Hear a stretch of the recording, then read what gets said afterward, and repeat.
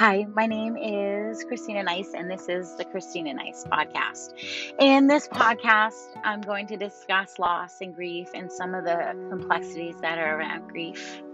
This podcast aims to set the tone for the launch of my children's book series. I'm going to discuss some hard-hitting topics like loss of a parent to addiction, loss of a sibling, grief from loss of a parent, abandonment, trauma, and also discuss hope and restoration, empathy, overcoming on the journey of grief. Children are the focus of the books and the baseline, but the heartbeat of the Christina Nice podcast is to start the conversation on some hard topics. So let's start that conversation now. First off, I just want to say I took a break from my podcast because I was working on getting an illustrator for my book, and I have found the most brilliant illustrator in my niece, Michelle. She's one of the more talented artists I've ever met, and she's going to be making my characters. And so I've been doing a lot of conversations around the development of this story and just really sharing my heart. So she's created Bear, who I'm going to talk about in this podcast. But I just want to pause for a minute and get really transparent and really honest with my listeners. I broke up with my husband, and I have full blessing from him to share. I broke up with my husband during the pandemic early on. Our marriage was good, and we had a beautiful life, and we had not a lot to make a fuss about. And I probably realistically could have continued to walk, smile, whatever I was doing, and it would have been fine-ish. But there were some things that had crept in that had gotten really toxic and unhealthy, and the relationship itself was dying. And so when I made the decision to break up with him, when I asked for the separation, it was not to fully break the marriage. It was to separate and see if we can repair, break some patterns. I had already started going to therapy, and I had already started to really try to build up the courage to make this break. And so when I broke up with my husband, he got really mad, sad, upset, I don't know, spiraling, all of the things that could happen if a spouse asked for a separation. And he didn't talk to me. So the day we broke up, I asked for a separation, and it was in the context of working things out. 3 days later, he basically stopped communication and was telling me he didn't want to have the relationship anymore. So something had flipped the narrative for him, had flipped the switch. And I remember, we're back together now, but I remember listening to the NF album Therapy and how that was really carrying me during this time. And there's a lyric in one of his songs on that album. And so I don't know, I'm old school. I like to listen to a full hip hop album. I like to listen through albums in their entirety. I am, for some reason, hip hop, certain artists really speak to me, and NF is one of them. I don't have a lot of reasons for how it grips my heart, but spoken word, this guy, his mom died of an overdose, and he talks about a lot of that. Why Did You Leave Us is one of his songs. It's very powerful. And so this album, Therapy Sessions, actually helped carry me through my separation, which ultimately ended in a divorce, which turned around into a removal of divorce in the courts. We didn't go to court yet because things were backed up, but the papers were signed and filed. So that's definitely what happened. There's a lot more to color in that story, but I need to tell you, so when I broke up with him, I was not thinking this was like a split permanent. But I knew that could be, there. That could obviously be an end result when you ask for a separation, right? And so I remember this feeling of growth. It was like growth was dripping, truth was dripping on me, and healing was happening during this time. And things were literally being healed off of me. I remember getting out of fight or flight and that feeling like of peace and quiet. I remember when the trauma was isolated and I was able to respond and not react. I remember when the anxiety subsided. I remember these moments were pivotal. It was like the stress was minimizing and there was calm and there was truth. And I really rose to the occasion, so to speak. I put myself in a situation that was uncomfortable and painful and forced growth. It forced me to use the muscles I hadn't used yet. And I kept really private. I kept to a few close friends, a few close family members, and a therapist and a pastor. Okay. And so you all go, oh, yes. So I have a pastor at a church that I attend in Haverhill, and he asked me really hard questions. And I liked it because he would ask hard questions during this process. But he also heard me and he understood me, and he wasn't judging what I was going through, but he was able to ask really hard questions of me. And I really like that. I like that people can ask me hard things and I don't get defensive or I'm not in a place to answer that question. No, like I'll answer that question. Whoa, that's a good question. Like that's hard, may have leveled me a little bit, but sometimes we need to be leveled by the people that ask the hard questions. I need the hard questions. I need to be challenged. And I think in the last year, I was challenged to be who I was always destined to be. I was challenged to stand up to what I knew I was supposed to do. So this isn't about, oh, my husband stopped talking to me, but I'm just going to share this to let you know how sticky it was. Okay. It was a little bit sticky. Okay. And I knew I was supposed to use my voice and share my stories. This book has literally called itself forth out of nothing. I just said yes. At every turn, I said, yes, I'll share my voice. Yes.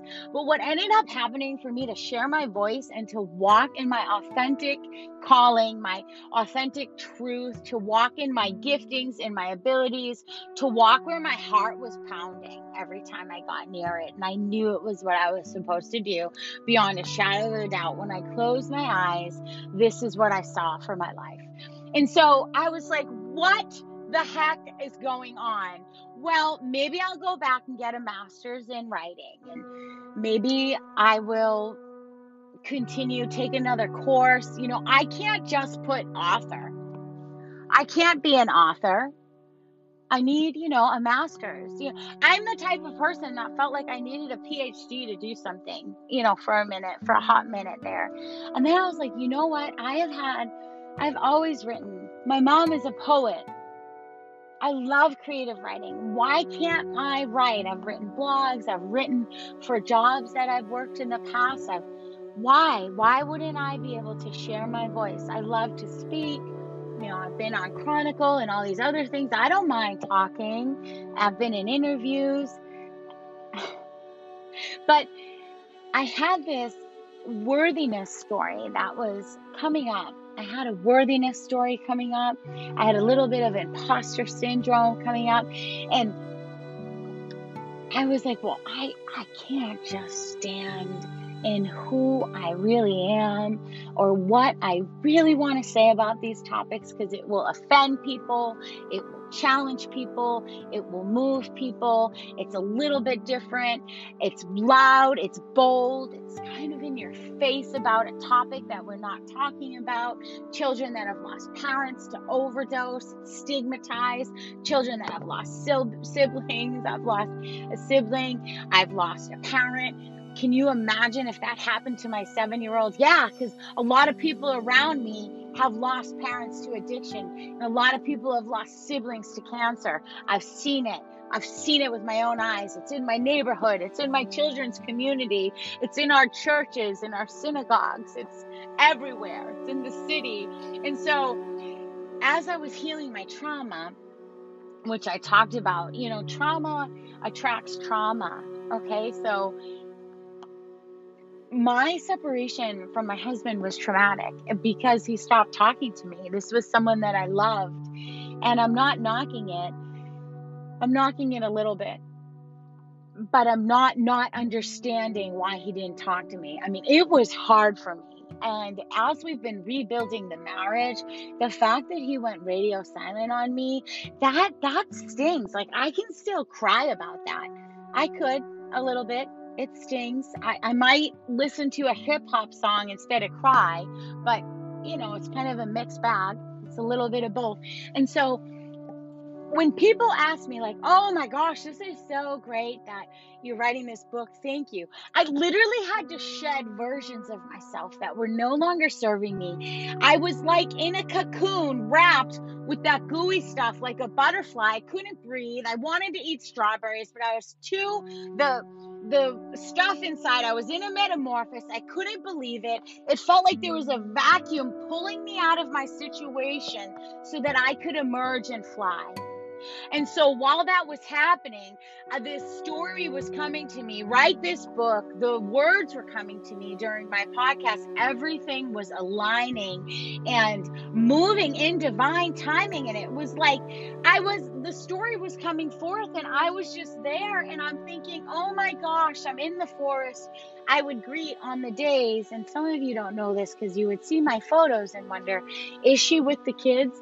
On the days that my husband had the kids, I would leave my father's house, because that's where I stayed in North Reading. I would leave my father's house and drive back up the seacoast, back to where my home is, up in Ainsbury, up the seacoast, and I would drive through some of these marshy, foggy forest fields where it meets the salt, or I would drive through the woods, like right along some of these beautiful New England roads, and I would pull over and sit. It was before 6 a.m. and sit with the fog, and some of the days were cold and rainy, and I would see and write and see and write, and I could hear and feel the energy of these books and these series, and I wrote, and it was almost supposed to come forth by my hands, but for a bigger purpose. And so as I was healing my trauma, which is not the easiest thing to do, when I was healing my trauma, and I was like, well, I'm good, and this is a reaction, and that's the trauma, and that's a trigger. And I had done trauma work before, and so I had a pretty good handle. My trauma was like on notice. It knew I didn't want it around when I started this work. And that was one of the reasons why I broke up with my husband. I mean, he wasn't looking at his trauma. And I was working with a trauma specialist, and I said, I can't do this for the rest of my life. The triggers and the back and forth, and they're triggered, and then I'm triggered, and he wouldn't even look at it. And we were standing in the same house, looking at each other and the two beautiful children that we had made, and the life that we had not exactly taken care of, that marriage, that we didn't exactly love that thing well. At times we did, but we let it go. At times we let it dehydrate and die out and grow weeds. So when I emerged out of that cocoon and I let my wings out, I had to shed my desire to fit in and my desire to be liked.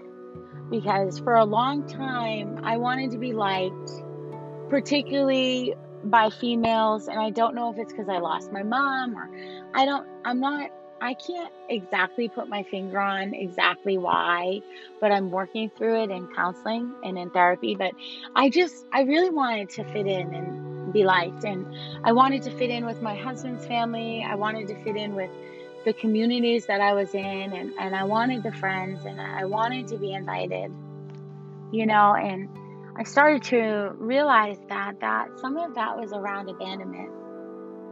But some of that was my abandonment that allowed me to be treated like crap, so that people didn't have to feel the sting of rejection, or And when I realized that some of that had leaked into my relationship with my husband, when I started to heal that, it just started to change. It flipped the coin. It just changed everything. And I would try to address these things, and we were standing in the same house and we weren't looking at the same picture. I was holding a Polaroid snapshot and, probably with a vintage filter, and he was holding a more modern 3D dimension photo, that he made with his 3D software. Same picture, same content, same, but two different looks. And so, why am I sharing all this? So,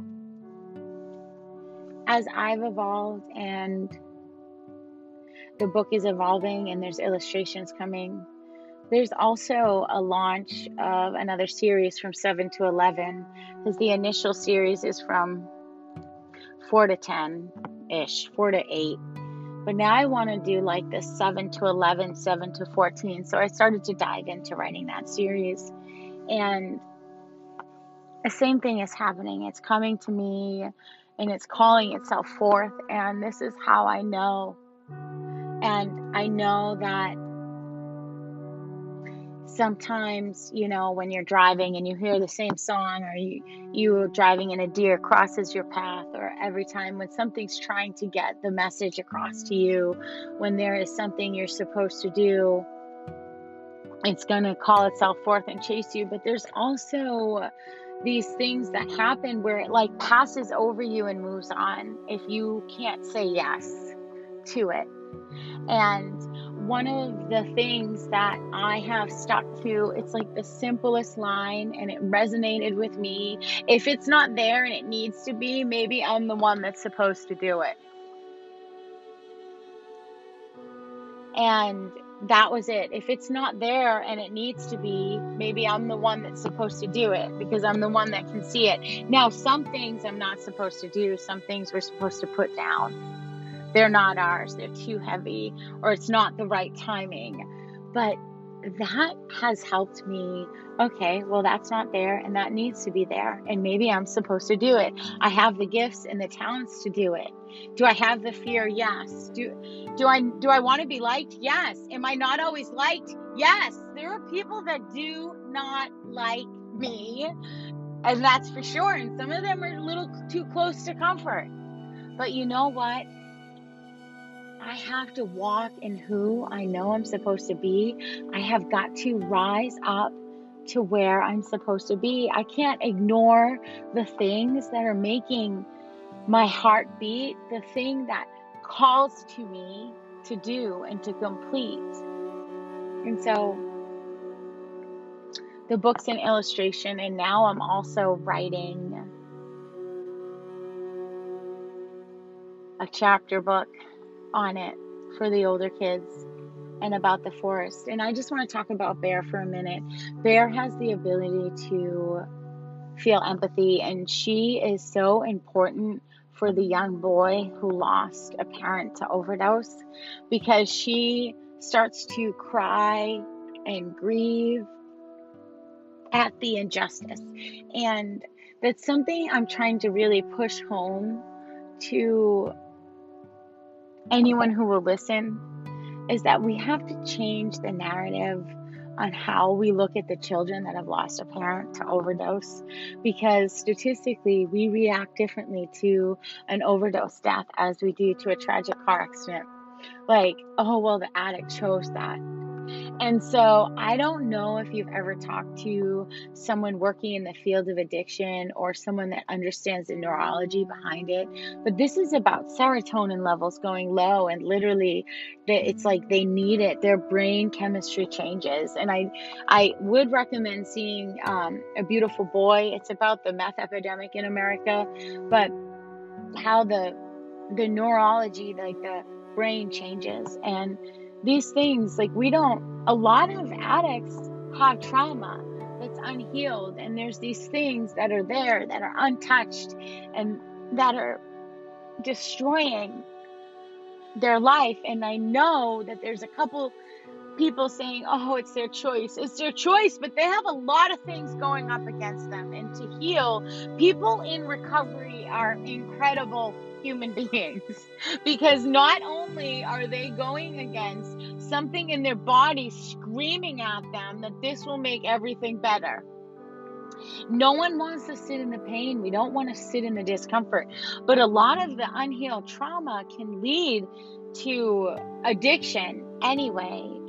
So the bear's reaction is so incredible that I had to start with her because she's almost my face for how I feel. I feel like a mama bear when I see this injustice.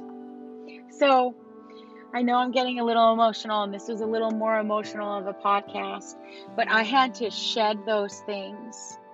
I had to shed the fear of rejection. I had to shed the fear. I had to say, you know what, I might march to a different drum beat, but I need to make this beat. I might lose some people when I talk about uncomfortable topics like trauma, stigma, loss, and grief, and the other topics, but there's also so much hope. I had to heal my abandonment. It was not easy. I let people treat me badly because I had abandonment. I mean, that's the truth. But it's healed now. Is it something I'm careful of? I have to be careful. If someone doesn't want to be around me, I can't try to be around them because I naturally want to be around people that don't want to be around me because I don't want to feel that abandonment. I don't want to feel that rejection. So now I'm just like, okay, they don't want to be around me, and I just bless and release. But that was hard work. And that abandonment, I mean, I've done the work for it, but there's a lot of kids, we're not even really talking about these topics, and we need to. So here I am. Thank you so much for listening to my Welcome Back podcast and checking out this episode. And one of the reasons why I took a little break was because I am rebuilding my marriage. And I'll tell you, it was about 6 months of some heavy lifting, and it just started to get really lighter in the last 8 weeks. And I'm starting to see the harvest from that work in the last 2 months. So thank you for being with me in my story, and I'm so glad you're here. I would love your support by subscribing to my podcast or following me on Instagram at Christina Nice _. I can't wait to be with you next week. Take very good care of yourselves.